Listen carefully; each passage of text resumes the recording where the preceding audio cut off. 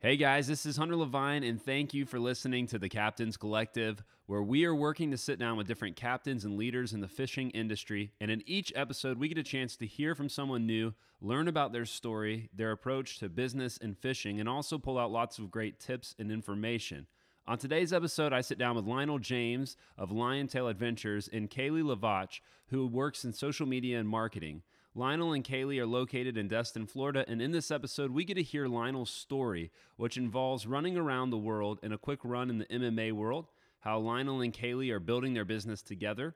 We talk about marketing, social media, and we get to hear about Lionel's approach to what he calls fun first fishing. There's also a great section in here I found helpful in the podcast about how to avoid other people's negativity and place your energy in what really matters. I hope that you guys enjoy. Thanks for listening. This is the Captains Collective.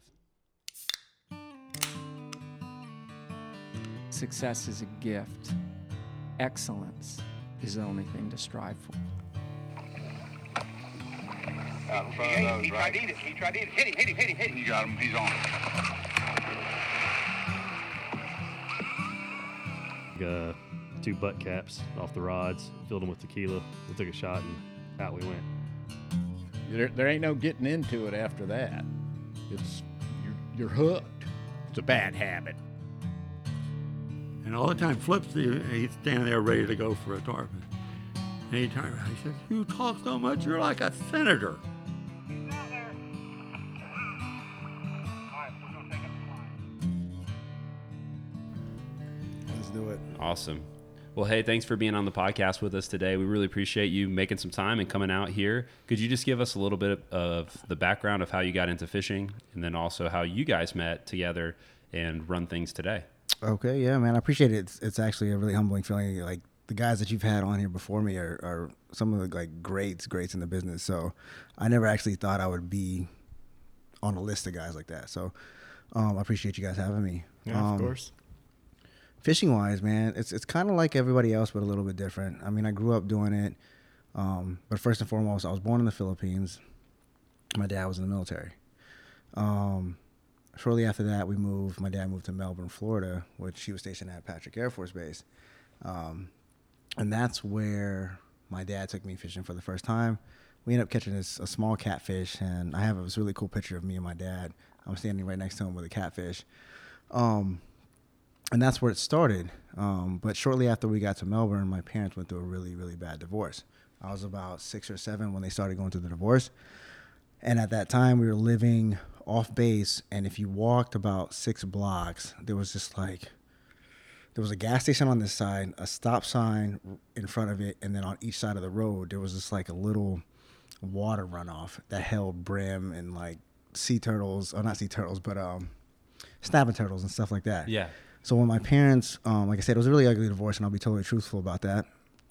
When they would get into like these arguments, I would take my sister, and me and her would grab a loaf of bread, and we'd go to this little water runoff, and we'd stay there the whole time until my dad or my mom come and got us, and I would just catch brim with a cane pole over and over and over. How old was that? I want to say I was about 6 or 7, and 6 or 7, and my sister was 4 or 5. And that's where I started to like learn that I could do this on my own. Shortly after that, my dad got full custody of me and my sister. Now, this is like the late 80s, 88, 89. So my dad was a black father with 2 kids.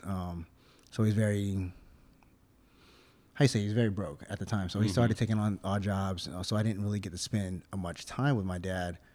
So for us to go fishing, he would pull me out of school on like a Monday or Tuesday, and that's where I got my quality time with my dad. He would take us to the beach, and we'd go catch Nerf sharks. In Melbourne, we'd go to Cape Canaveral and fish for redfish, and then we go over the Pineata Causeway and go under that, and we'd fish there and that's how I got my time with my dad. And on Sundays too. Sundays, the morning was mine with him, the afternoon was my sister's, and then we would have family dinner together. And every other weekend, I won't say I have to, but we went to stay with my mom, and my mom had her own like cleaning business. So in Melbourne, she would clean a lot of these houses in Suntree, and Suntree was on a golf course, and I would take my pole and I would go bass fishing. had no idea what I was doing, but I would catch these bass next to all these little gators and all that stuff, and that's where I would start to get my independence. Shortly after that, I want to say I was probably 13. My dad moved to Destin. He got another assignment. And we weren't in Destin a very long time. We were there for about 3 years. But living on base is kind of the same situation. You know, it's pretty safe, and we didn't have the worries about what people have today. You know, you can send your kid outside and not worry about it. So after school, we were on base housing. I would go to this place called Ben's Lake, and I would just fish, man. I didn't really care about sports at the time. I didn't really care about what was cool. That was my outlet of, you know, my parents are still going through it. I'm moving. Is that middle school and high school? I think I got there right around 5th grade. It's hard for me to remember the time frame because between 1st and 5th grade, my dad was TDY so much that I was either in this school or in that school. I would go back and forth between Pensacola and Melbourne. Pensacola for 6 months, Melbourne for 2 months. Pensacola because my dad was active duty, and he was gone a lot. So when we got to Destin, it kind of came. He was a little bit more secure as far as like we weren't gonna move for a while, but he was still really busy. You know, we still try to go fishing in the lake but I understood it. I understand it now more than ever because a single dad or a single parent period trying to support 2 kids is very, very expensive. Yeah. So after school, instead of playing football or baseball, I would take my stuff. It's a funny story. I would take my stuff and I'd walk down the street and I would just fish until the sun went down, and I'd come back home. My dad would never worry about it, pack my stuff, get ready for the next day, go to school, do the same thing over and over again. But as a boy, most of us were in trouble a lot. I wasn't really great at school. Mm-hmm. And I did get whoopings back then, but my dad finally figured out that, I mean, you could whoop me. Like, that's fine. I'll take the whooping. Just don't make me stay inside. Don't ground me. Like, if you took fishing away from me, that was the worst punishment you could ever have for me. Mm-hmm. So we stayed at Eglin for about 3 years. My dad, and I think that was the early 90s, so he had the Gulf War, so he's back and forth from that, and he finally just got to a point where he asked for one last assignment that he wouldn't have to leave anymore. Because, I mean, my dad missed, I don't know how many Christmases, Thanksgivings, and all that stuff, you know, the sacrifice of being a military parent. So around 12, he got one more assignment, and that assignment was to Anchorage, Alaska. So that's why I call Anchorage, Alaska home. I finished middle school, my last year elementary, I think, middle school and high school, college, so on and so forth there. So he got his assignment in November. Now, imagine being 11 years old and going from beaches of Florida, driving all the way up to Alaska, like the change that you had, you know what I mean? And you guys drove up there? Like a big road trip? 14 days of me, my sister, my godfather, and my dad. And going in November, it was still 60 degrees here. I mean, you know how winters in Florida are. Yeah. And then each state just got colder and colder, and you got to see snow. And I never knew what a moose was until I got to Canada, and we saw one like with his tongue out of the back of a trunk because it was hunting season for him. So we got to Alaska, and then I guess my parents' separation kind of built my independence because when we got to Alaska, I didn't really need to make friends. It was a hard situation to make friends because I got there right at Thanksgiving. So I was in school for 2 days, and then we went on Thanksgiving break. So I didn't know what to do. I didn't have anybody to talk to. So on base, a military base is really set up for families to get comfortable really quickly. They understand how the process is and how hard it is. So I went to the outdoor rec center. My dad took me there, and you couldn't go fishing unless it was ice fishing. So once I got to Alaska, I started ice fishing. Once the snow melted, I started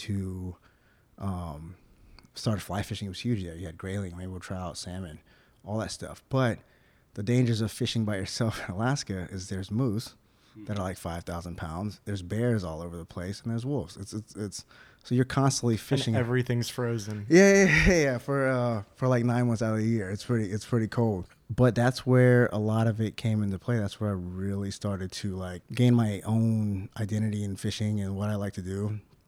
Then I went after in high school. I'll tell you a funny story about high school. So high school is where I became really athletic. The summer before my freshman year, I was getting ready to start my freshman year. I figured out what football was. And in Anchorage or in Alaska, when you played football, it started out really early. And the benefits of starting football really early was that it was the football team, it was the volleyball team, and it was a cheerleading team that was at the school first. So I was a teenager now. I wanted to play sports and be around girls. But long story short is that I would always come into the preseason very, very out of shape because I felt as a teenager, I just spent 8 months in school.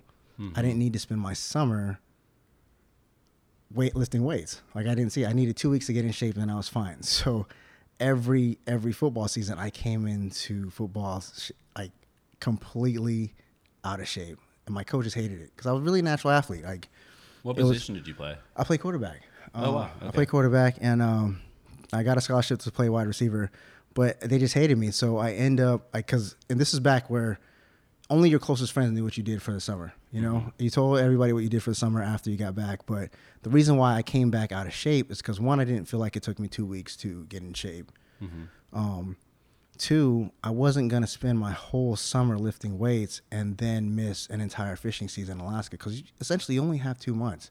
You have June and July, and that's about it.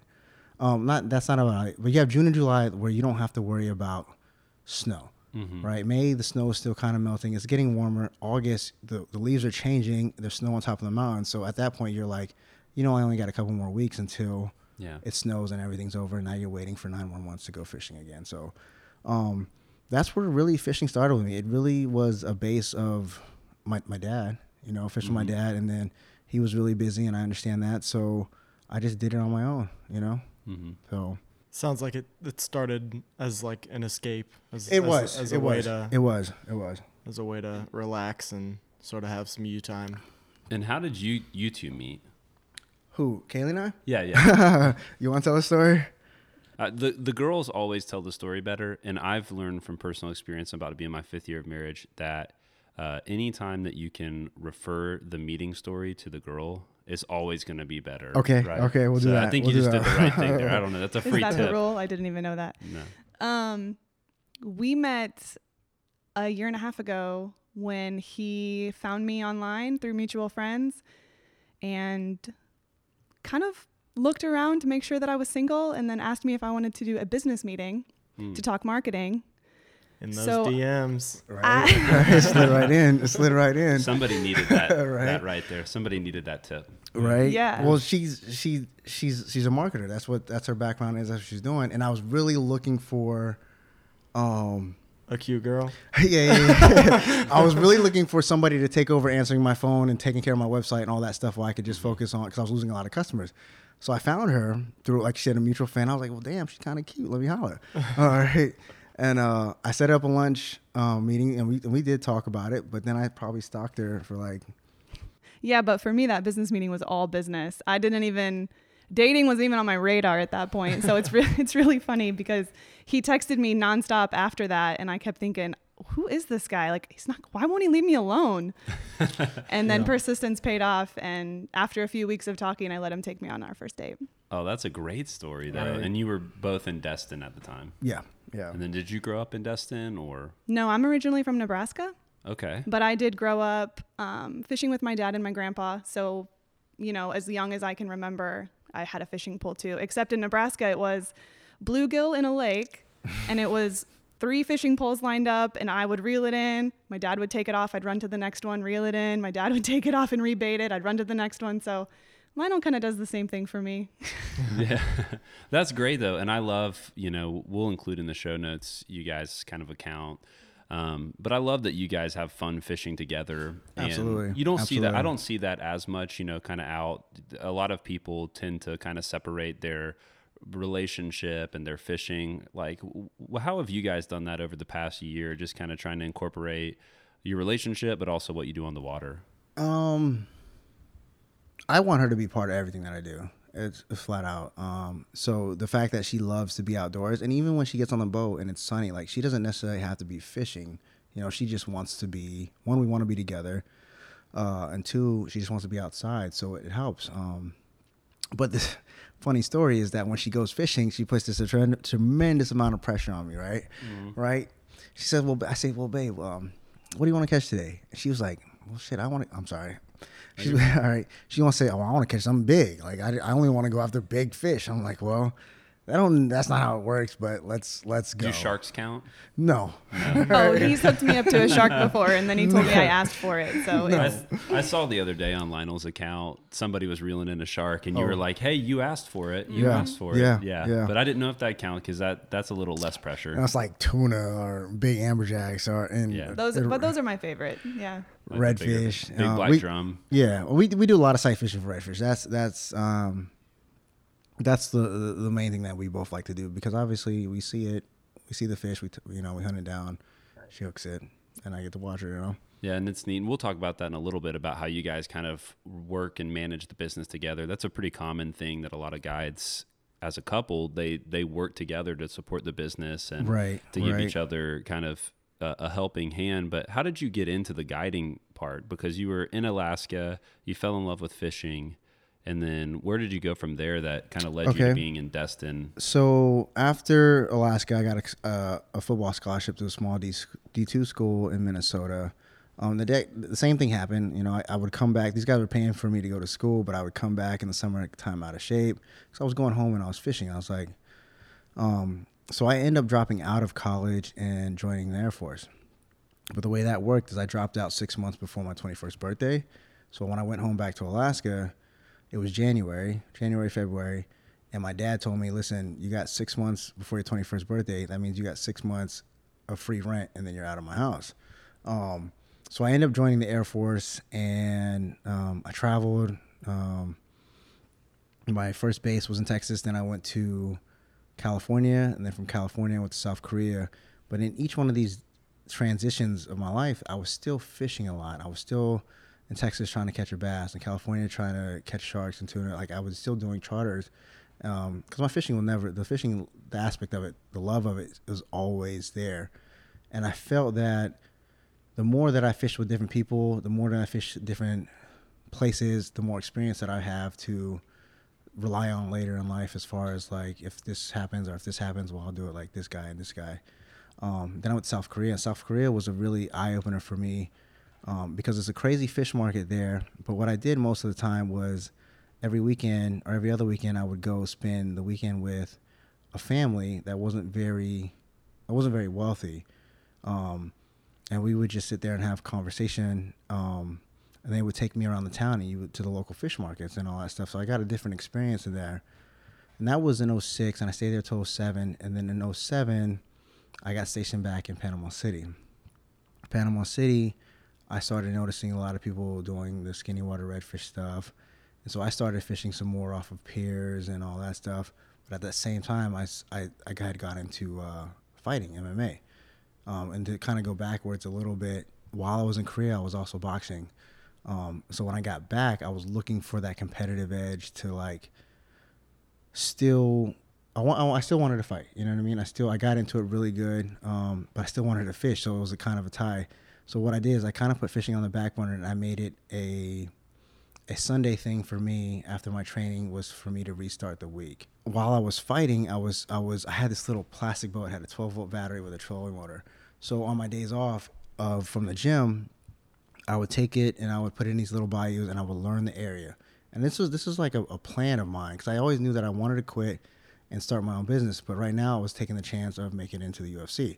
And I was really, really close, and I tore my patella tendon, and that kind of like made me realize that, hey, fishing is probably it's the way to go. Mm-hmm. I tore my patella tendon in 2014, I think. 2014, 2015. And when I did that, I didn't miss fighting. I didn't miss the aches of the gym. I didn't miss the 8 weeks of training for $1,000 fight. You know what I mean? I missed fishing. So I was like, well, I'm going to heal. And that's when I started my Instagram account. I'm going to heal, and I'm going to start learning, like just researching businesses and entrepreneurship and the market here and what the market's missing here and what's popular in Destin and what's working for Destin charters and what's working for Miami charters, what's working for Tampa charters. I mean, I put a lot of work into just researching and see what's working and what's not working, and how can I build an avenue there. So I guess the chartering really started from me hurting my knee in 2014, 15. and saying, hey, I need to do something else. I need to have a backup plan, you know? Man, because I was really good. I was on the road before I hurt I hurt my knee I was training for a title fight, and it was crazy. I didn't even hurt my knee actually in the gym. I hurt it running on a Monday, slowing down. My, tail tendon snapped, ACL snapped, and it was really a non-contact injury. So that's really how the chartering started. I took this idea from getting hurt from fighting and saying, this is what I really want to do. This is what I wanted to do as a kid, you know? And what was the first step that you took when you decided, okay, here I am, I want to start guiding? What was the very first thing that you kind of did to try to get that off the ground? Do you remember? Well, I guess the first thing that I did was that once my knee healed, I started to build a network, and I started my Instagram account, but I wanted people to see that I loved fishing and make people want to come fishing with me. So what I did was I started going on road trips to fishing tournaments in Louisiana, all around Florida, and just kind of building that network of friends. And what I was doing is I was posting photos of me, like really nice photos of me with fish, or just I made my photos really about the fish, and people started to just kind of, man, I would love to go fishing with you. How can I do that? And it kind of just started to like, well, another guy would call, and another guy would call, and I was like, well, maybe I could do this full time. So what I did is obviously I got I did the due diligence, and I got my business name. I did all that stuff. No, I think a good thing to point out too is that you wanted people to know that you loved fishing, but you also took a lot of friends and family fishing with you. Right. So it wasn't just look at me on the boat with a fish. And when people started to see you with other people was kind of what snowballed into how can I come fish with you? And I want to have that experience. Right. So people seeing these photos of me with just fish, it made it attractive to them, because a lot of people didn't even know where Destin was at as far as my network goes. And I'm gonna put that disclaimer out there. Like, everything that I'm talking about is my experience. They had no idea where Destin was at, where I was at. They just wanted to come fishing with me. So some guys would come in and we'd just go fishing on the pier, and we'd catch this redfish or this sheep's head or whatnot. And then I would take them on the beach, and we'd catch pompano or we'd catch sharks, and it kind of just started the snowball effect of like, well, maybe I could do this. I'm already looking for an outlet to get out of the fire department right now. But how can I do this 5 years from now? How can I quit 4 years from now and still make the amount of money that I'm making with my full-time job? And chartering was it. So 2000, it's 19 now. So 2018, everything was started to pick up. I was doing one charter here this summer, and then it kind of just got bigger and bigger the next summer. And it came to last year in February where everything I did the finances, and I said, well, this is the amount of money that I'm missing because I'm at work. This is what I made from chartering, and this is what I make with job A. And it equaled out, right? So I made the decision to quit, but I didn't make the decision by myself. Like I said, we do everything. So when we talked about it, when I presented Kaylee the idea of like, man, I really want to quit, babe. I don't want to do this fire thing anymore. And it's no shot to any firefighters out there, but for me, I was done with it. I had seen enough. I had been through enough that I was losing sleep over some of the calls that I've been through. I was done. I told her the idea, and she was like, well, just quit. Like, we'll figure it out, right? I think that's our motto. We'll figure it out. We'll figure it out, And that's kind of how life works. You're just going to figure it out. And I took the leap. But when I told her that, she was the first person to not say like, well, what about your insurance? Or what about your pension? Or what about your retirement? I was like, I really don't care about that. You know what I mean? Like, I had been saving. I had a savings plan from the time that I joined the military, the time that I got out. I had a couple investment properties, so I set myself up right, and that's another one thing that I really want people to get for this thing is set yourself up, plan, have a plan, So I just up and quit. Now there's a lot of factors between the time that I quit to now that helped me out. Like I was, I think it was 2016 or 17. I was on the show Addictive Fishing. That kind of just fell in my lap. That was a really good help, pushed it. So I was getting a lot of phone calls that I was missing to book those trips while I was at the fire department. And once we quit, it kind of just, everything kind of just took off from there. One of the things that, as I sit here and kind of listen to you talk, that's interesting is like I can see how a lot of these factors shape the way that you run your business. Okay. So for instance, the way that you traveled around, you had to learn all these different fishings. Absolutely. You're a well-rounded angler. I Thank see you you. target a lot of different species and be able to put people on a lot of different types of fish. But then even some of the stuff with Ultimate Fighting that you've mentioned to me about how you pull that into your business, understanding sponsors. Could you just talk a little bit about how some of these elements from your history have shaped you as a fisherman and as a guide? Okay, so with MMA, my coach always told me, one of the things that always sticks to me, he says, as an MMA guy, you're not going to be great at one thing. You're going to be really, really good at a lot of things. So I took that and I kind of just implemented that to my business. I don't want to separate myself and say, hey, I'm just this guy or I'm just this guy, because then I think it puts me in a box of just having these kind of guys that want to go fishing when the box is open to anything. So I want to be able to accommodate myself and my skills for everyone, right? And if there's a really, really, really serious guy that says, hey, this is all I want to do, I have the connections to put you in the right hands. You know what I mean? So referring them off to another guide. To another guide, absolutely. If somebody came to you and said, hey, I really want to catch a sailfish. Right. I can tell you who to go with. Or if I wanted to go deep dropping, if they wanted to go deep dropping and catch swordfish or something that this is not, I know a little bit about it, but I can't really do that for you. Mm-hmm. Then I can refer them off to that.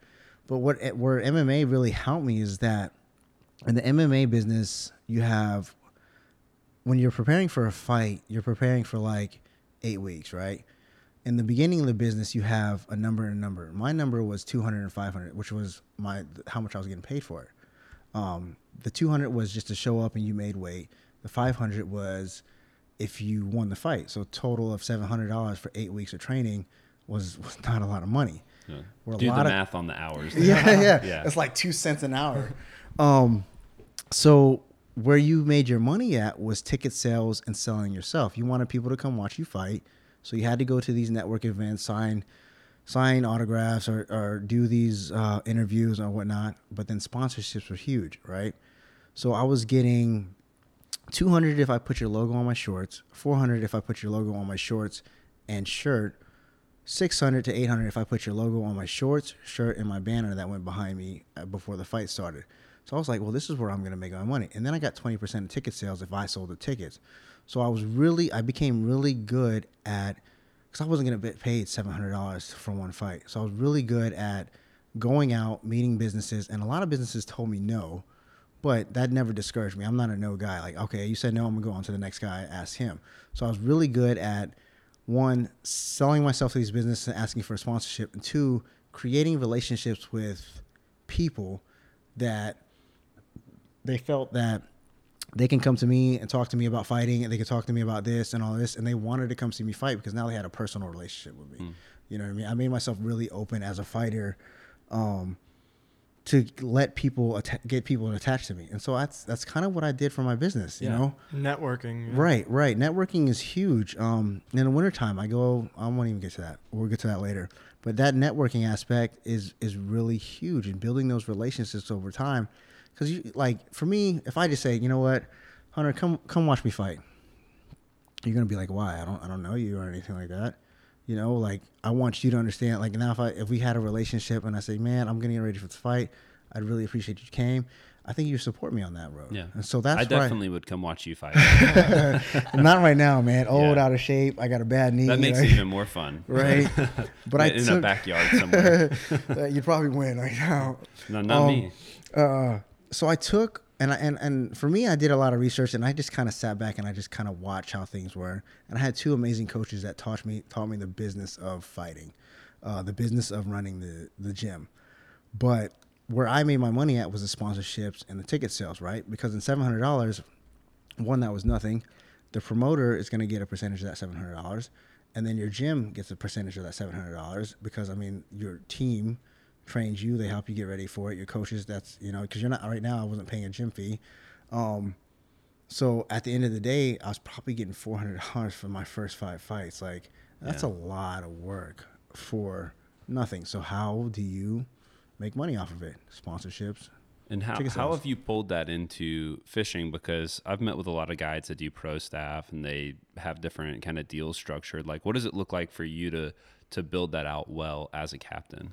Okay, so what I took from fighting is kind of selling myself and building an experience and a relationship with my clients and anybody with how do I say this? Anybody that follows me. I try to answer and talk to everybody as possible, but I took me getting sponsorships and I transferred that to me getting pro staff. Because I mean, when you start in the fishing business, you got to buy tackle. Tackle is expensive. You know, you want to buy it one time. You want to buy the right gear that's going to last you a whole year. That's going to last you 500 different people using it. So I took that hustle and I reached out to everybody. I built a sponsorship letter. I built videos to send to these guys. And I probably got told no 2,000 times. But that one time that somebody said yes, I ran with that. I did what they asked me to do as far as promotion and all that stuff. And they gave me 60, 70% off a reel. And then if I bought so many reels, they gave me one free. All that stuff adds up, you know. The ticket sales, I guess, kind of that adds into where if I'm selling a ticket because I'm selling it to you to come watch me fight, well, I want to sell you now to come fish with me. And how did I do that? Well, for me, Destin has, I think it's like 300 charter boats. So I was trying to figure out how do I break into this charter boat business and stand out. Exactly, right? So I started the Instagram account. Like that was my way. And were you early in on that before? I think so. I think when I started my Instagram account, it was right when it was like getting ready to get big, and Instagram didn't have all these algorithms, so it helped me grow. And I was really kind of, how do I say this, like humbly? I don't even know if that's a word. All right. It is. Right. It counts. All right. I'm trying to be as modest as possible. Like when I started my Instagram, there wasn't a lot of guys on social media. That what I noticed about Destin and the fishing business is that a lot of folks were homegrown. You know, they had been there their whole lives, or their dad had been doing it. So how can I compete with that? Because I can't put that on my website that I grew up here fishing, but I still love to fish. So does that make you better than me per se? Or like you should still come fishing with me? I think so. You know. So Instagram was my way out. Social media was my way to start to build a clientele base without having to live there my whole life. You know, I didn't have friends in high school that were telling, you know, man, well, I know a guy that goes fishing. Yeah, you should go with him. Or I didn't have business that I was on. Yeah, that network is huge. Referral network of people you grew up with, and the guy that you went to high school with now owns a restaurant. And he's absolutely, and that was your space to come in. And it's interesting because I think one of the things I appreciate you is when we talk, it's like, you know, you do YouTube and Instagram very well, and that's how you've broken into the scene, how you've built your business. But there's other people who, you know, they might choose to build their business a different way. That's fine, right. You know, but the important thing is like, how do you find your voice in your space, especially when you're in Destin, which is a super competitive market. Super competitive. What was the biggest challenge for you coming into a really competitive market with guides? Breaking the mold. Yeah, I guess so. Because everybody, it was a circle, just like I think every industry is from established people. And when anybody new comes in, the biggest challenge is just getting over the hump and in with those people to where they not only knew you but respected you as a captain. And that was my biggest thing, is that my dad always told me, you don't need anybody's approval, but you want every man's respect. So I wanted every man's respect at the very least. I wanted people to see that, hey, I'm not just a charter guy coming in here for a year to do it as a write-off, or that this is what I really want to do. Is that common there in Destin? Like people just kind of flaring up, flashing the pan guide? Absolutely. Okay. Absolutely. Because it's such an easy way. If you're a state water guide, it's such and a bay guy, it's such an easy way to start a business because you don't have to invest the $20,000 into a federal permit. You know, like if you invest $20,000 in a federal permit, like you're in it. You know, so anybody can go on sunbiz.org, sign up for LLC, have a boat, and say, hey, this is my charter now, buy your name, and start. Well, I would say there's a lot of part-timers or weekend warriors, you know, that have the boat that go out on the weekends. But so it's also letting the rest of his fishing industry know that wasn't him. So while he maybe Right. started like that with the fire department, you know, fishing was a passion of his. That was his whole life. He didn't just buy a boat and decide tomorrow that he was going to take people fishing. Exactly. I mean, I've been doing it since I was a kid. I've always known that this is kind of what I wanted to do. When kids were out at their football game or baseball game, soccer game on Saturdays, I was watching when the first Addictive Fishing episode came out. You know, Roland Martin. Roland Martin did this. So I kind of knew. It's crazy. So when I watched Roland Martin use this lure, well, now I'm going to do exactly the same thing that he was doing, but in my way of saying, hey, this is the lure I use. You should come fish with me or try it. But that's what it helps for the pro staff thing. You know what I mean? Like, you have a network, you have people watching you, you have people that are in tune to what you're doing and what you're using. Use it, you know? Yeah, that makes complete sense. And I think that, you know, it's very obvious that you have good work ethic and you're dedicated to trying to do everything that you can to build the business, and you have a plan for where you want to be and how you want to continue to grow that business. And it's very evident that it's not just a business for you, it's a passion for you. Right. And that you're willing to work as hard as possible for it. Is that something that you got from your dad? You feel like your work ethic? Yeah, because growing up, I mean, I watched my dad, you know, active duty Air Force. When I was 7, he had a part-time job delivering pizzas at Domino's on his days off. Not on his days off, but when he got off of work, he was working on somebody's car, working on somebody's air conditioner.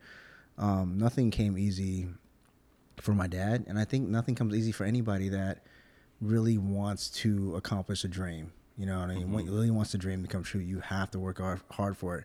There is the 1% of the world where everything is given to them, but if you don't have that work ethic as an entrepreneur, in whatever business you start, fishing, clothing, whatever, it's not really going to work. You have to accept that, hey, I'm going to stay up late, I'm going to get up early, and be willing to just do what that guy is not willing to do. You know what I mean? And success is just that. It's succeeding at something you're trying at. Trying to failure. But the problem, so there's pros and cons with social media, is that social media only shows the good side of it. Now, I wish other people could see the 1,000 times people told me no, or some of the trials that I've went through with trying to get a boat or trying to get the sponsorship or trying to some of my clients, they're rough, you know? Yeah. So all those things go with being successful, you know? Yeah. And you're And it's running nice. long hours too. Like, that's one of the things, like, you're doing some 2 trips a day, 3 trips a day. You're waking up really early in the morning. So, you know, somebody sleeps in, they wake up, they drink a cup of coffee, and they click through Instagram and they see these photos of fishing. They're like, oh, that's awesome. But Right, you know, right. at 5 a.m. when you're working on the boat or making sure everything's set up, I mean, it's They don't long see hours. that. They don't see all that. And I Yeah. try to show that a little bit to show that, hey, this is how it is. Or like, I pick up my client at this time, and the first thing I show is like we're cruising to spot A or spot B, just to see that, hey, you know, if this is something you're looking to do, like, you got to get up early and chase it. You know what I mean? Yeah. And how is the team? You talked about, I know you guys are a team together, and you work in marketing and social media, videography, which is very convenient for somebody like Lionel. But then, you know, I know that you guys are a team, but Lionel, I know you've talked to me too, like, you have a kind of even a broader team than that. How does that factor into what you guys are doing? So our team, let me just kind of go back to that. So she's a genius at the marketing, and she does marketing for several restaurants and other companies throughout Florida. Where we're great at is that I have this don't tell me no attitude. Like, you know, I'm really, really impatient. Like, if I go out to try to make this partnership, I'm like, well, I'm going to knock on your door until you tell me yes, right? And if you tell me no, I'm going to go find somebody that's going to tell me yes. I'm going to come back to you 100 times until you tell me yes, because, one, I believe in my product and I like your services or whatever you have to offer. I think we could really genuinely work good together.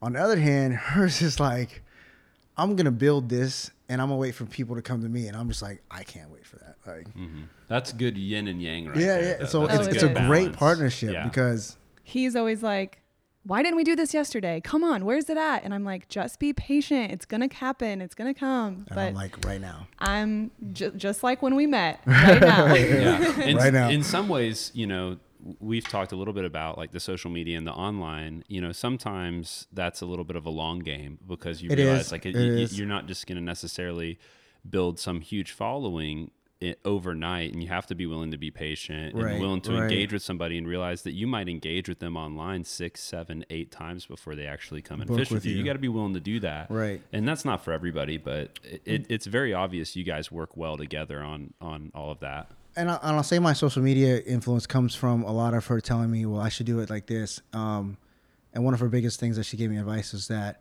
for anybody out there with a following or is trying to gain a following is that, and that doesn't, it's kind of hesitant about Instagram, it's kind of hesitant about YouTube or Facebook. Look at it this way. Look at it is that you have a mobile commercial for your business 24/7, right? How often are you up late looking at this? Or what time do you wake up early to go on the trip? And you might get ready to post a photo. You know, how many other people are up getting ready for work? I think there's a huge percentage. I want to say it's like, I looked this up last week. I want to say it's like 73% of Americans, the first thing they do when they wake up is grab their phone and check their Facebook and Instagram, right? Yeah. So if you use that tool and that power for your network, people that are watching you to see what you're going to post next, after a couple of months, a couple of years, that number is going to grow to more clients for you. Because for essentially free advertising. Exactly. And if you build it that way, you know, people are going to get attached to you because now they want to see you succeed. They want to see what's next. They're going to watch you grow, and they're going to watch you. I'm like, man, I really want to go fishing with this guy because it seems that my client or his clients are, one, they're having fun, and that's the most important factor to my business, that we're having fun. And two, it seems like he's on the water quite a bit. So what is he doing that's right? So if you use social media as a power and a tool for your business and not quote unquote social media, then I think it's a really good tool for you to have, because now you're not paying for a Yellow Pages ad, which is 1990s, I'm sorry, or someone to build a commercial for you. You know what I mean? Everything about social media, if you want it to work for you, you can build your own content if you're willing to put in the work for it. You know what I mean? And what are the best steps and practices for trying to, if somebody's listening to this and they're going, yeah, I want to do better on that, like what's the best kind of pathway towards that? So I think a lot of people get hung up on social media because they don't think they can put the time into it or the effort into it. And studies are showing now that what used to be more curated and, you know, professionally put together feeds, people are now craving authenticity. So because you think you don't know or have the skills to do a bomb commercial that's professionally produced, well, the authentic, you know, selfies on your phone and stuff like that are getting just as much traction, if not more now, because people are craving that in the moment authenticity, because Instagram kind of went through this whole transition of, instead of iPhone photos, now we're doing professional photo shoots and loading that onto our feed. But now the authentic stuff is really starting to play a part. So I would say don't be afraid to put that stuff out there. It doesn't all have to be professionally curated and stuff. And I am a huge proponent of your Instagram feed being like a second website. So instead of just showing one part of your business, remember there's everything you would put on your website should also be reflected in your social media, like hitting all aspects of what you do. And that I've definitely seen a lot of people be hesitant to go into it because they just feel like they won't be good enough at it. And these are guys who are incredible fishermen. I mean, they know how to fish, and they're great at working with clients, and they're just a little hesitant on the technology side. But what you're saying is really encouraging, that people aren't necessarily, it's a lot to ask somebody to be a great fisherman, a great guide, and a great web designer or photographer. So you're saying that people are like, even a photo that's not the perfect photo, but just real life photo, that's doing just as well. Yeah. Absolutely. And I think a lot of people feel like they have to post in the moment, where if you're on a charter or you're fishing out in the water, snapping a few photos here and there or taking a few videos and then waiting until you get off the water at home after dinner to post them is totally fine. I think they get overwhelmed thinking I have to take the picture and post it right now, and I can't because I'm on the boat and there's another fit. Like, that's the least of your worries. Get the content, and then you can post it any time of day. Are there times that are better than others for people to post? Like if you are trying to be strategic, I know that's. Yeah, I don't want to get too. Oh no, it's all right. I don't want to get too deep in the secrets here or anything. No, I was gonna say that's like the most asked question I get when I'm talking to people about social media. I have a few different takes on this because I run so many Instagram accounts. You can actually, I think you can actually train your feed to what time works for you. An example being some of the accounts I run, there's 3 or 4 that I post consistently between 9 and 11 a.m. And after a few weeks of that, 9 to 11 a.m. became my best time to post. But I was consistently doing it every day. So I was getting the engagement at that time. And then Instagram just started realizing that was the best time. So if I would post on that account at 3 p.m. or 4 p.m., the content would tank. Okay. And so that's my one take on it. If you really have a time of day that you like to be on there, posting consistently there at that moment, over time is going to make that your best time. But in the general scheme of things, I say like in the morning, right when people get to work, so 7 to 9. And then I like noon while they're on their lunch break, or anytime after 5 p.m. when they're home with their kids. I think the biggest thing she said was consistency. Consistency. I think that's a key word for entrepreneurs, period. Be consistent. About Instagram. So before I started mine, I went fishing with a guy named Willie Lee out of Melbourne, Florida, or Titusville. And we went he was a fly fishing guide. Long story short is that when I fish with people, I take notes of what they're doing that's successful for him. And Willie had a Canon on his boat, right? So when we caught a fish, he would take a nice photo, right? And I was like, well, that's pretty sweet. When am I going to get that back, or when am I going to see that? And he was like, well, I'll post it in about a week. And I was like, a week? But he took time to take that photo, take the camera out of his thing, get it squared, take the photo back home, edit it, make sure it's clean, and then post it. And I thought that was really sweet. I was like, man, what if I could do this for my clients? Take a really nice photo, teach myself to edit, and then email it to them or post it on my Instagram so they can see it. And that's just another aspect of customer service that I found that works for me. Yeah. All right. And I had a similar experience in Mosquito Lagoon where it was the same thing. Yeah. Part of the package was taking photos, and then they sent them in. And if somebody you don't have to be a perfect photographer. You don't have to be a professional. Just be consistent. You can do it after dinner. You don't have to do it on the water with your client, because I know you have a policy about not being on your phone with your client. Right. But well, let me throw that disclaimer out. I'm not on the phone. I am on the phone, but I'm not. I will not take a call from one of my friends that's like, I won't take that. The only calls that I will take are from my lady, from my family, because obviously they know if they're calling, I know that it's an emergency. Yeah. Right. Now I am on my phone because I want people.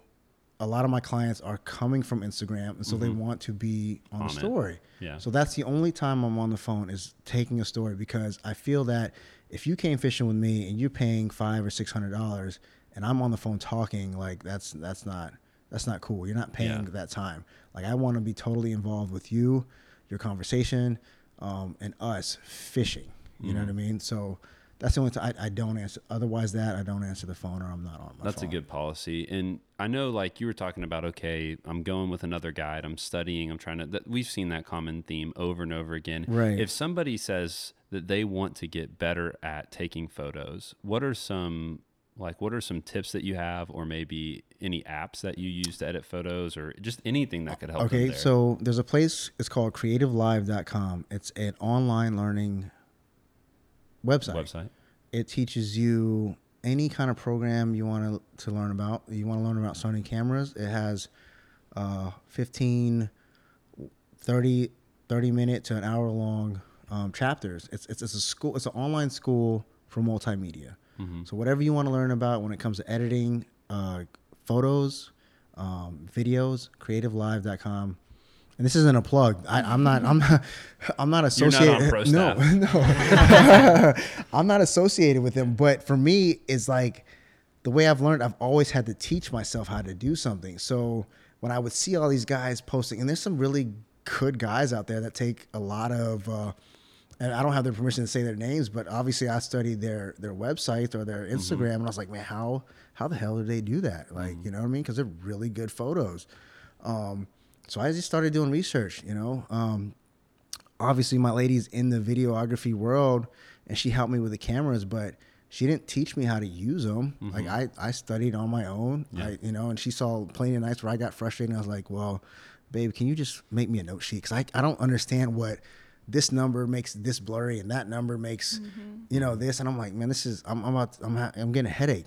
But it goes back to persistence. Don't give up on it. Don't give up on it. It's okay too. And that was something that I even talked with Tom Rowland about this, but like, you also just have to be okay being an amateur at something. And if you're, or in weight training, like you just got to be okay starting somewhere and then just say, okay, I'm looking for progress. I'm not going to, the first time I decide, okay, I'm going to take photos now for my clients and they're not perfect. So I guess I won't do it. It's like, you got to start somewhere. I think today's day, it's hard for anybody to start because there's so many trolls online. You know what I mean? Yeah. Because you put your photo or your video up in front of everybody. That's a very vulnerable state for anybody. You know what I mean?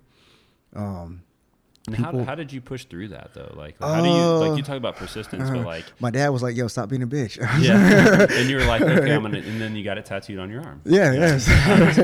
But no, man. All right. So honestly, it all goes back to fighting, man. In fighting, I fought in Biloxi quite a bit. And a lot of the guys that I fought were from there. Right. And then I had two really amazing coaches. Danny and Daniel are a huge part of my life. Just a side note, Danny's like this pit bull. He's very like, boy, do it right now. Get up.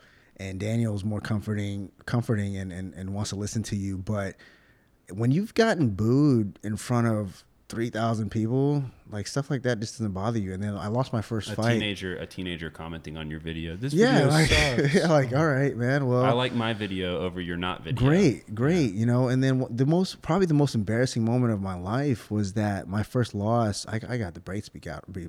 I got the brakes beat out of me in front of my dad. Like, and the fact that it happened in front of my dad, then you have to stand in front of that, in the middle of that cage and watch your opponent's hand be raised, like it's a very humbling feeling. So I figured if I can go through that and the divorce that my parents went through, like your words aren't going to really bother me. And then I've been through some pretty, I've had some people say some pretty messed up things to me or about me when it comes to race. But I'm just like, well, if I could deal with all that, man, trolls are nothing. And you chalk it up to a problem with them. Not with you. And stay focused on going back to that moment when you're a kid, and sneaking away right. with a bag of bread. Of bread. Like you got into this because you love this. And I think that's so easy because it's like, look, like if you're being a fishing guide or you're fishing because you just want the approval of everybody, then it's not gonna work. No, like my dad told me, you like should just start selling ice cream. You don't need any. If you want everybody to like you, just start selling ice cream. Well, I don't like ice cream, man.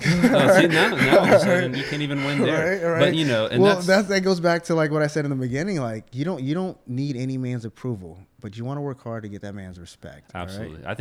I think that's a huge part. Second thing that helps me get through all that is, I mean, I can come home and I can talk to my lady about anything. Yeah. About anything. I could vent. The problems that I'm not allowed to put on Facebook because of, obviously you run a business, you don't want to be like that. Yeah. I talk to her about it. You know what I mean? And so that, all right, well, we talk through it. She says, well, just do this or do this or do that. And I'm like, well, thank you. And we go on to the next day. So building that backbone is hard, but you got to understand if you're getting into the social media world, which I think everybody should if you have a business, is you're gonna deal with that. Yeah. And ladies give the best feedback. Like right. when you're in a relationship, like the other person is always going to give great feedback. It's like real constructive criticism. Like I'll tell you how it is. Some 14-year-old saying, yo, your video sucks. Like that doesn't help you. But like somebody saying, hey, if you would have taken this photo this way, or if you would have done this. And, I think that's a great testimony too, to like the power of teams. We'd love to just to transition into some rapid fire questions. Okay. And I know Austin has some pretty good ones too. Let's do it. But one of the ones I wanted to start with was I know that you're a well-rounded angler. You do a lot of different types of fishing. You got the Pathfinder with the second tower. I love the tower. I'm up there all the time. Yeah, and I know that it seems like you target redfish the most. Okay. Maybe is that right? I target redfish a lot, but essentially the most that I do is actually golf trips. Okay. Because I do a lot of family trips. But what I guess that's the perception it is, because one thing I really, really try not to do is focus on quote unquote the board catch. Like I don't really, I try not to. Every now and then you will see me like post or do a story of like 15 vermilion snapper and a couple, but those are fish that are dime a dozen. Like back at the dock, everything's dead. Yeah, that's not my that's not my style. Not to if that's what you built your style on, then that's great. But I'm speaking on terms of my like my style is not that. Like we're gonna catch some fish, to eat. But I'm not gonna. I don't want to build that expectation for me. I want to build the expectation of fun. We're gonna, That's great. That's super helpful. And then with like targeting the bull reds, I think I texted you a joke earlier this year and was like, "Can you guys even catch a slotfish over there?" Because we were catching slotfish. But well, she was on the boat though. That's all her. Yeah. But like for you, like if you're working a school of redfish, okay. How can you walk us through your approach on how you work a school of redfish, and how do you know if there's too much pressure on that group and you need to move on? It's a really good question. So before I got my tower boat, I had a 22-foot skater, so I had to be real cautious about finding the fish because I wasn't up on the second station where I could see them from 2 miles. So I really had the practice of being patient, and first spotting. I wouldn't try to find a single fish at that point because a single fish for me on that boat while I'm running the trolling motor was just out of the question. Like it was going to be a hard catch. So I would try to find a school of like 5 to 10. And then the first thing when I did find that school, I was just kind of figure out which way are they moving. And because you have clients on the boat at this point, you got to understand clients aren't going to close compartments really quietly. They're not gonna step softly. Definitely right? not in Destin either. Right, yeah, no. I mean, you could just pick a lot of people out. It might be their first time. Right, yeah, right. So they don't understand. They don't understand that aspect of it. And then the clients that want to do the casting for themselves, I'm like, well, all right. So this is what I have to do. I have to figure out which way that school is moving. Kind of account for like redfish are probably going to turn around at some point. They only go so far. So I would try to just kind of guesstimate how long they were moving for, which direction they were moving, and try to put myself at least 50 to 60 yards in front of that school. But then at the same time, I wasn't using, we're sight fishing on the beach, so I didn't anchor up.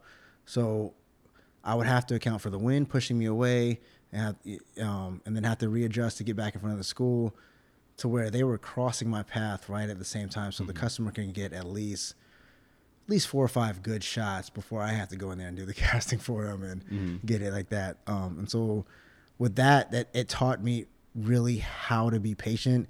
And with the tower, it just gave me a really good advantage of like, all right, now I'm up here. I can see them from a mile. I'm going to stay so far away from them, figure out where they're moving, and then kind of just, take that same approach of getting myself in position to where that bait is crossing their face at like a 45 or whatnot. But if it doesn't cross at a 45, I still got so on and so forth, 12 o'clock shot, so on all the way on. So they can get multiple shots on them. Yeah. So you just recently got a new boat. Is that something you looked for when buying it? You want to talk about this? Yeah. The tower was his non-negotiable. Yeah. Yes. Like we wanted to get a boat. Originally, like I was looking at a 23 foot and I was like, man, I really like this boat. And she was like, listen, you need to get the 26. Like you're not going to be happy with the smaller boat. I just didn't want to go through the boat buying process again in 2 years when he decided 23 wasn't big enough. Because I knew he loved the 26 that he ran last year. So that was going to be the boat. And he now loves it so much, he jokes he's not going to come home. He's going to sleep on it. Right. So the tower for me, not just for red fishing, but it's for everything that I do, the way I run my clients and try to put them on fish is a necessity. And why I say that is because once I come out the pass, one in the tower, if you're not in the tower, you're missing out on an opportunity for your clients to catch fish. And what I mean by that is that once I come out of the pass in the summertime, there are bonita everywhere. There are sharks everywhere. But sometimes, obviously, I can't see those bonitas from down there.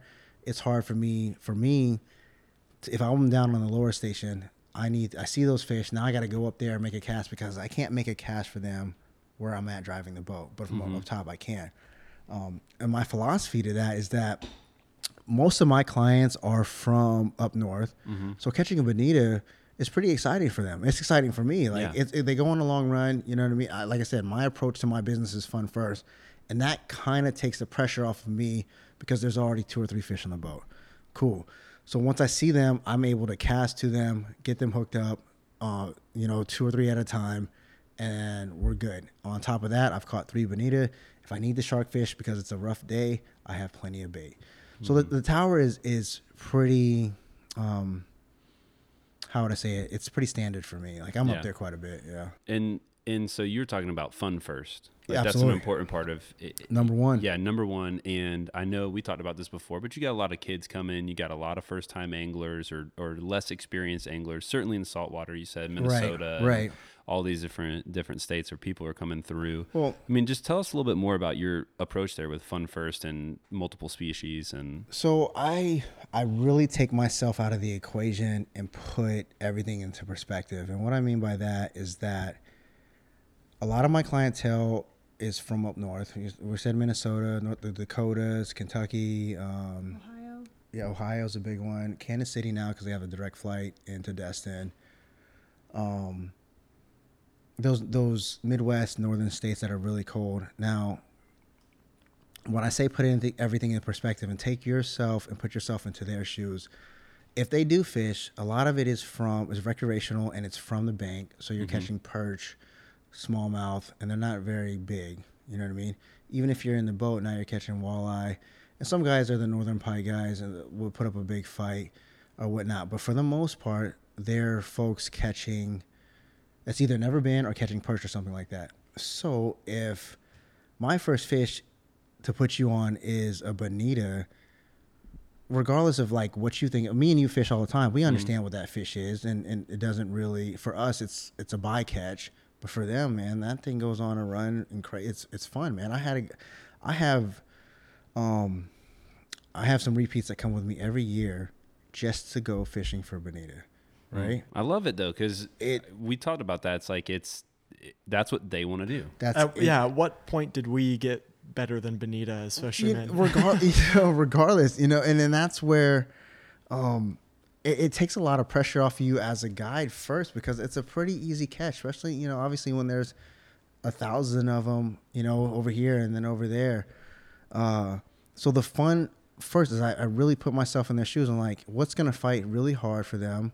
They can talk about for years to come, and they want to come back and catch, So my trips typically start out with me coming out of the pass, finding school bonita, getting hooked up to those first, and then we'll go on to the wrecks. And then typically after that, we'll either circle back around to do some shark fishing, or we'll do, if the water's clear, we'll sight fish for redfish. But I typically book a 5-hour trip because that gives me the opportunity to cover everybody's needs. And what I mean by needs is that I have the guys that want to catch some fish that want to eat, and I got some guys that want to catch the trophy fish. How do you figure out what somebody wants? So, because I know that for you, we were talking about fun first, but it's like you want to make sure for you, it's like you and I might not, like if I come fish with you, we're probably not going to just spend the day catching bonita. No, but it's like, but the thing is like, it's like, how do you figure out what they want to do? Because that's what you as a guide, you're concerned about giving your client the best day possible. How do you try to figure that out before they even get on the boat?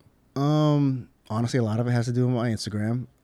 They see what I'm catching. So I guess one of the things that I'll tell people is like, when people come fishing with you, they want to catch what you're catching. They want to go do what you're doing. So if they're seeing my clients before them catch bonita, they want to go catch bonita. They're seeing sharks, they want to go catch sharks. So that's kind of how you filter it out right there. And then the second part of it is that Kaylee, she answers the phone and she kind of filters out for me right there. That's the second process. Do you ask questions and stuff? Yeah, we manage the expectations a lot because he comes home and fills me in on what's biting where. And so if someone calls and, wants to catch a Goliath grouper, I can say, hey, we don't have those in Destin.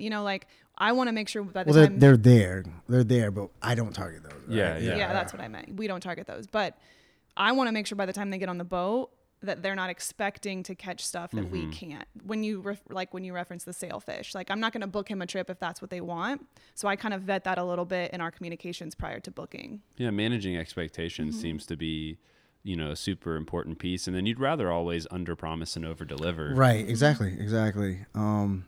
We kind of find out what their ideal trip is, and then from there, how possible is that? Do you just this time ask them of year? some questions on the phone, or do you have a form online when they sign up? Or Both.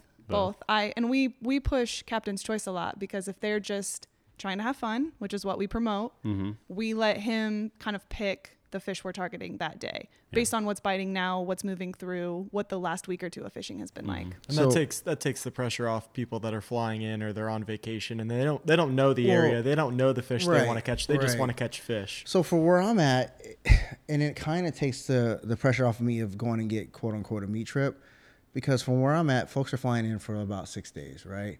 So if I go get a buttload of fish, clean them for you, like what's the chances of you really cooking them all? I don't want any fish to go to waste. You know what I mean? So that's another thing that we vet. And at the beginning of the trip is I talk to, if it's a group of 4, I ask them right when they get on a boat, like, hey guys, this is what we're doing. This is what we can do. Is there anything that you guys would like to do? And then have this desire to catch. And believe it or not, a lot of the answers are sharks. You know what I mean? I get that. Shark Week is one of the biggest Shark things Week on is TV. Yeah, and I love Discovery Channel for promoting Shark Week because sharks are fun to catch. It's a novelty as far as like, man, you only see these on TV. And like I said, perception, like not perception, but put yourself in their shoes of what they can't come down here and fish for redfish every day, trout every day. They can't do that. So what's something that's on TV a lot that like, man, I would really love to catch that, or like like sight fishing for redfish, or we're getting ready to go through a period where there's tarpon on the beach, there's jacks on the beach, and jack is a really fun fish to catch. I love jacks. And my 2.5-year-old is obsessed with sharks. Yeah, she has tons of sharks kids. booked when we go out. And I've been on the boat with some clients before and seen people freak out about a shark more than 50, 100, or 100 redfish. You have a school of 100 redfish. You and I are going, because they are, and they're going, is that a shark over there? And but that's what they want. That's what redfish on Discovery Channel per se. There's not a week vetted for it. Yeah. There's not a week for redfish week. Yeah, right. There's no redfish week. You know what I mean? And what are some other ways in what you do to try to accommodate to people who are kind of like that? I know you like to stop by and show them some dolphin. And so for me, man, I love the dolphin aspect because when you see them on photos or whatnot, you don't realize how big these creatures are and how intelligent they are. So after we've met everybody's needs of like catching this, we got some fish in the cooler to eat. We've went and targeted. I say targeted because you're gonna look at these fish and they're huge, these redfish, but you're not gonna always catch them. We've made the effort to. I think just going to find a pot of dolphins and to just mess with them, like, and play with them is the end. How I almost end all of my trips, because like I said, I've put myself in their shoes. Like, you're coming from up north where your spring is still full of snow. You don't get to see stuff like this every day. You know what I mean? Like, you don't, it's not something you see every day. So I try to make the trip from the time you get on the boat to the time you get off a great experience for me, Actually, the dolphin part is still fun. It's probably still one of my favorite parts of the day, because the other day I had Dylan, it was his birthday, and for some reason I just feel like when you put that energy out there, like, the atmosphere knows. It probably sounds crazy, but I'm a real energy guy. And these dolphins just knew it was his birthday, and they came straight to the boat, and they came up, and he would pat the water and all that stuff, and they would come in and out of the water. And for that 7-year-old and his mom, it made the day. You know what I mean? It probably made their life. Right. Yeah, because people love that though, and they want to put it on their social media and show their friends back at home. And but you didn't have to go to SeaWorld to get that experience. And the ability to put yourself in the client's shoes and try to anticipate their needs and manage expectations, that's great. And I know there's a lot of guides who they struggle with that, and I think that's a good practice to have with your business. I think all that practice came from my upbringing, as far as being in the military, traveling so much. I can relate to a lot of people in different ways. I've talked to maybe even being new to something, because if experiences of what I've done. I've me going fishing with other folks. It's I saw what they were doing right, and I've taken it and made it my own brand. And that's why I tell anybody young, like, go live life, go get these experiences, so that when you get to this point in your business and point in your life, you can relate to a majority of the people, instead of being in this one lane that you can only talk to. Yeah, you know? And that's a good segue to my next question. And this is either in fishing or in your career path. But what's something you're currently curious about and trying to learn? What do you say is next? Video and editing. Yeah, I really YouTube is the next thing for me, is because growing up watching Roland Martin, Blair Wiggins, all these guys have their own TV show. I would love to have my own TV show one day, but the way the way it is today is I don't necessarily have to have a network to produce my own TV show. YouTube is amazing, and it's not. So you're trying anywhere. to learn that yourself. Yeah. And I think that it goes back to the Creative Live that you talked about. He's in the off season at the computer for 6-8 hours a day, learning step by step and practicing and teaching. And I think that's part of the business ownership that people don't talk about, but he's putting in all the hours. And I know he hates to stay inside, but that is how driven he is to learn how to do this professionally. So you get your laptop, go sit outside. But if it's nice outside, I'm trying to go fishing. That's a good point. Right? Yeah, it's hard to do. It's hard for me to do anything for 6 hours with a screen, but I'm teaching myself every day because I want to be able to produce my own content. I want to be able to have control of my own content. And eventually I'm going to have I could say that we're close to sealing a deal. We're about to have a scissor reel recorded, edited, and done, and then presented to several networks to see how that goes. We're right there, but still, YouTube is for me is the best way to go about things. That's what I'm working on right now. I'm getting ready to start a nonprofit. So there's a couple of things. Well, what's the nonprofit going to be? All right, so I grew up. I wouldn't say poor, but I wouldn't say wealthy, and for kids that haven't had the opportunity to go fishing, or my father played a huge role in my life, very, very big role. So father and son trips are very significant for me.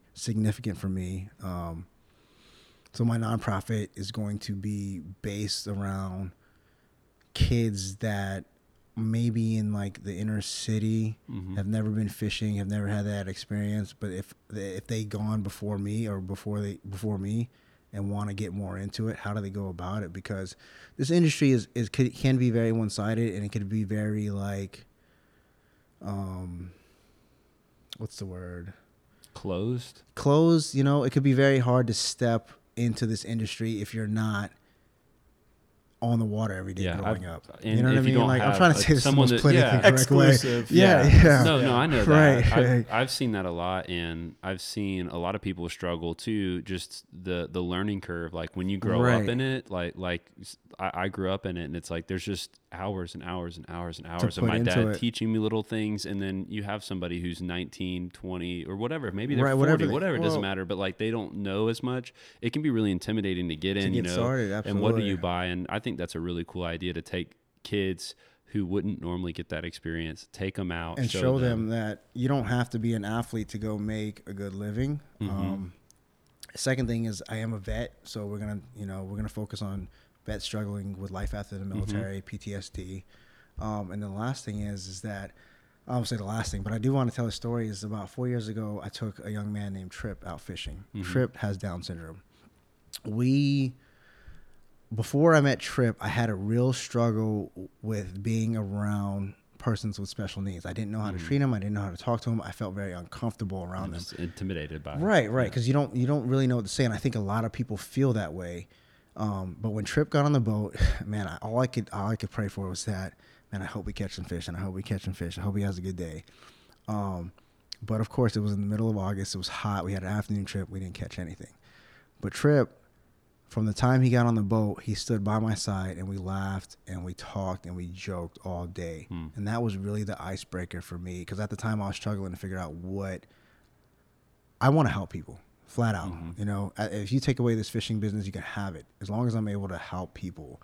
And Trip opened my eyes to what it means to talk to somebody and be around somebody with Down syndrome. Like how people look at them at the end of the day, how people are really uncomfortable with having that conversation because they don't know. Like you're not educated you're not around that all the time. So once I met Trip, he opened my eyes to a lot. So I got involved with an organization called the ARC. And we started to work together last year. And every first Thursday of the month, every third Thursday, right? Every third Thursday of the month, we would take 3 individuals from their organization, and they all had Down syndrome, and we would take them fishing. Wow. And we would catch catfish all day. Here's the catfish reference again. Back to the catfish, being a kid, Being a kid. And we would sit in the harbor, and we would catch catfish after catfish after catfish. Now, mind you, all these other guys that have been in the business for years come in and out of the harbor, and they would just stare at me like I got some of the ugliest looks you could think of. And like I didn't care because a person with Down syndrome, one, they're very unfiltered, you know, right? They'll say how it is, but to see their face light up, but they're genuine. That's the biggest thing. That's what I mean by unfiltered. Is like to see their face light up from catching a catfish reminds me every day of my first catfish with my dad. So I've partnered with that organization, and that's what my foundation is going to be based around. Is that if I can, I'm going to try to make some kind of change to show, hey, these persons are part of society. You know, they've grown up a little different. They have a few challenges, but they're no different from you and I. So that's where I'm going next with that. You know what I mean? And I like the inner city thing too, because we've talked about this. There's not a ton of people who are black who are guiding. You're right. You know, and truthfully, just in fishing in general, and trying to open up fishing to where people, despite their background or their ethnicity, have an opportunity to go out there on that water and enjoy it. Right. How does that kind of factor into what you're doing as well? I'll tell you, man, last year was probably one of my most trying years as an adult. Because I had just quit my job and I took a position with a company named Ship Chandler. And when that happened, I had a lot of people just question, well, why would he do something like that? First, I did it because I wanted the experience. I knew I was going to get the opportunity to try to do 300 trips and see if like I can cut it. You know what I mean? And during that time, how do I say this? When I get out on the water, I don't turn my radio on. It's probably pretty dangerous, but I mean, I'm not too far out, or I'm not that far away from the radio, my VHS, to send out a signal. And plus, I carry the safety things that if you pull the button, it transmits that GPS. Yeah. So, but last year I had a moment where I didn't have my radio on, but when I got back I went to the marina, and people were like, "Man, that was really messed up what so and so said." And more people started saying that. So more people started to text me. And then when I got back to my dock, the owner of the dock came out and was like, we had a conversation. And he said, man, that was really messed up. You know, there's no place for that. And for him to say that to me, I was like, well, damn, what did this dude say? You know, I didn't know, but it was pretty bad. And that's just kind of one of the issues that I've had to deal with being. Just said some racist things on the radio. Yeah. You know what I mean? And, but it's one of the things you have to deal with, but I've never in my career, whether it been a firefighter, a fighter, or a fishing guide, that I've ever used the black card, because at the end of the day, there are people that aren't going to like me because I'm black. There's going to be people that don't like you because you're white, and so on and so forth. And those people, I just don't have the energy for.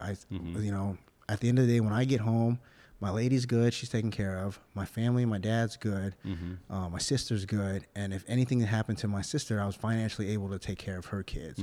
So for you get back to the dock and you hear that something was said. You try as hard as you can just to not even feed into it at all. Yeah, I go talk to my lady. Like, you know. So you didn't even no response. I mean, no response. At the end of the day, what am I gonna do? I have you have a lot to lose, but like, if you're still in this place where you have to take shots like that, and where it's like, and at that point, you're letting it affect your business, too. Right. You're letting another man affect your emotions, right? So I mean, if this was old school and I went and confronted him, you know, with cameras everywhere, like, what am I gonna do? Like, Yeah, am I gonna beat you up? Try to be the bigger man. Right. And, Yeah. try to take the high road and try not to. Trust me, like, Yeah, you know. and I know that with like jujitsu, they talk about too, like when somebody's confronting you or trying to start a fight with you, like that person's not even worthy of your energy. No, like and, that person's not even. It's and you know, it comes from all the experiences. Like I'll be honest with you, when I was in Panama City, or you know, in my early 20s, I was really hot headed. You know what I mean? Obviously, I knew a few things where I could about fighting. Yeah, you know. So but now it's just like, man, if I go do this to this guy or confront this guy, there's a lot of different ways it can go. If somebody records me in a face-to-face confrontation with this guy, you know, you can manipulate that to where it gets bad. And now it's well, now you're a businessman. Right. Right. Do you feel everything you've worked for. You know, so I just like, you know, and a lot of that comes from my dad, because I saw my dad go through so many struggles raising 2 kids by himself, let alone going to the store with my sister. You know, like people are messed up, man. So there's plenty of times where I could see my dad just broke down because he took my sister to the store, and people asked him like, "Is that your daughter, or what are you doing with that girl?" You know what I mean? Like it was messed up stuff. And to see my dad overcome your that. dad's white. My dad's black. My dad's black. Dad's black. My mom's Filipino, but the perception of it is like that wasn't his daughter. Okay, you know what I mean? She didn't physically look like my dad. Yeah, you know what I mean. So it's fine seeing my dad deal with that, and not. It just taught me like to just, and if I need to have a conversation with my dad that me and Kaylee can't have, or I feel like that's where I go to. You know what I mean? Do you feel like it's getting better though? I mean, I know that you know some other guys who are black. Do you feel like it's getting better? Does it not feel that way right now? I mean honestly, I don't even pay attention to that stuff. So if you have a problem with me because I'm guiding, or this guy's doing this because of the color of their skin, then whatever. Yeah. You don't That's want your business problem. anyway. Yeah. And you're not in the it's business. not. Yeah, you're not in the business of trying to change everybody's mind out in the world. The only thing that I'm trying to change people's mind about is perception about persons with Down syndrome, and come on my boat and let's go have some fun. That's awesome. Because I've had people. I'll tell you one story, is that last year I had a young man book the trip, and I don't think his dad looked at the website. Matter of fact, I know he didn't look at the website. So when his dad got on the boat, I went to shake his hand. He didn't shake my hand. Wow. I was like, all right, man, this is going to be a really long trip. So for 4 hours, this guy would not talk to me. I tried to engage with him, you know, questions that you had to answer, and he wouldn't do it. And I'm like, well, okay, I get what's going on here. That's fine. They caught some fish. You know, I just move on to it. I vent to my lady and then go on about my business, man. The world is still ugly no matter how you put it. It's who you choose to put one around you and what you choose to give your energy to. That's good. Like, and if you give your energy to negative people, you're going to have a negative outcome. If you manifest positive energy, you know, positive outcome. You know what I'm saying? And I love what you're doing here because you have your friends involved. And that's what I have involved around me, you know? One, my lady first, and then my friends second. Yeah. You know what I mean? Yeah. That's very helpful. And I think no matter, you know, everybody experiences some form of adversity, and we were joking earlier, but you know, you can't please everybody. You can't.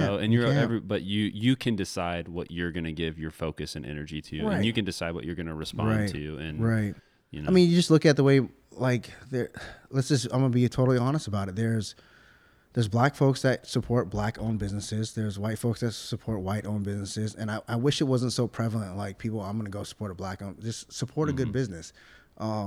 There's people that don't like because you're not trying to. That's when, out of everything that you're trying to market, you're trying to market fun first. You're not trying to say, hey, come fish with me because I'm black. You're trying to say, hey, come fish with me because you're gonna have fun. We're gonna catch fish. Exactly. Yeah. And if you look at my photos, you can see it for itself. You know what I'm saying? Like, so that's a portion of the business that I just choose to kind of ignore. You know what I mean? And speaking of that, what for you is kind of the future of your guide business that you're trying to build out right now? You said you're trying to do the YouTube videos. Yeah. What does success look like 5 years or 10 years from now? You're looking back. What does success look like for you? And what do you want to be remembered for? Really, I want to be remembered for helping. Like, I'm really involved, or I'm getting more and more involved every day in the CCA, and a lot of people are misunderstood about what the CCA is doing. Yeah, could you explain what the CCA is? Coastal Conservation Association they help the recreational angler anglers' rights. All right, and then they help. In short, there's a lot of things that CCA does, but they help restock Florida. So CCA has a great program called Adopt a Snook, which is running down in Southwest Florida, and they also just restocked about 10,000 redfish in certain parts of Central Florida. So I think overall in the last 6 months they've done about 30,000 redfish. Where I'm trying to do is bring the Adopt a Snook, but make it Adopt a Redfish and raise a certain amount of money to restock my area of fishing.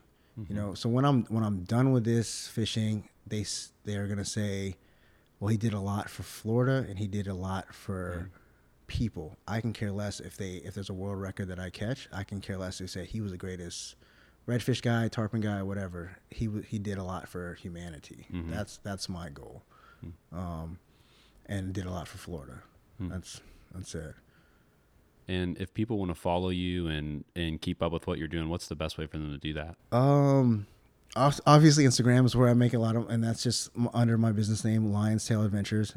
Together, like I said, my lady is right there with me. We have our own page, Anglers in Paradise, YouTube, Lion's Tail Adventures, and then the website is lionstailadventures.com. But I tell everybody, like, I'm very, like, follow me on Instagram, send me a message. You have a question, but the problem with Instagram is that people want quick responses, and I don't respond right away. Like, but I will respond because I want to talk to you. I want to get your insight. Yeah, it's hard to do that when you're on the water for 18 hours a day. and then you're trying to go to dinner, you know, and you're trying to and then be sleep, present. and then get up and do it again. But there's different ways, and just like I hope this is an experience for all of us. Like I really appreciate you having us here, but for us, it was a 3-hour drive that we got to spend quality time together. You know what I mean? Well, I appreciate you coming out and being a part of this and encouraging us at the beginning. And, you know, we're just trying to have fun, trying to learn, this was dope. Yeah. This was dope. Is there anything as we close out that you want to say or add? Is there anything else you guys want to ask? That was great. I mean, I had this prepared in my head a while ago. I just tell anybody out there that's hesitant about starting, if you have any questions, contact me. Like, let's talk about it. 2, don't be afraid. What you manifest is what you get. So, starting a business, starter guiding. Either or. Yeah. Either or. I'm all, like, there's a lot of guys that won't help other guys start a business, but I will. Like, if you need help, like, I'll help you. You know what I mean? Because I don't believe, Kevin Hart is one of my biggest role models. I watch his videos. I believe in the teamwork makes the dream work. You know what I mean? If you're selfish, and I understand that people have their own teams, and I can only give you so much information, but to get started, I remember when I was asking 1,000 questions to people and they wouldn't answer me. So I try to answer as much as I can and help as many people as I can. You know, I appreciate it. And I appreciate that spirit of just, let's have fun. Let's build great businesses. Let's have great people around us. Absolutely. And, you know, put our energy in the right place. So thanks so much for hanging out with us today No and giving problem. us a little bit of that energy. Thanks to the both of you. Absolutely. Yeah, thanks for having us. Awesome. Thank you, guys. Yeah. Hey guys, thanks again for listening to the Captains Collective. If you're enjoying this podcast and willing to help us out, please take a moment to share this on social media, maybe text some friends, or possibly give us a review on whatever platform you're listening to. All your support goes a long way. Thank you guys again for listening. This is the Captains Collective.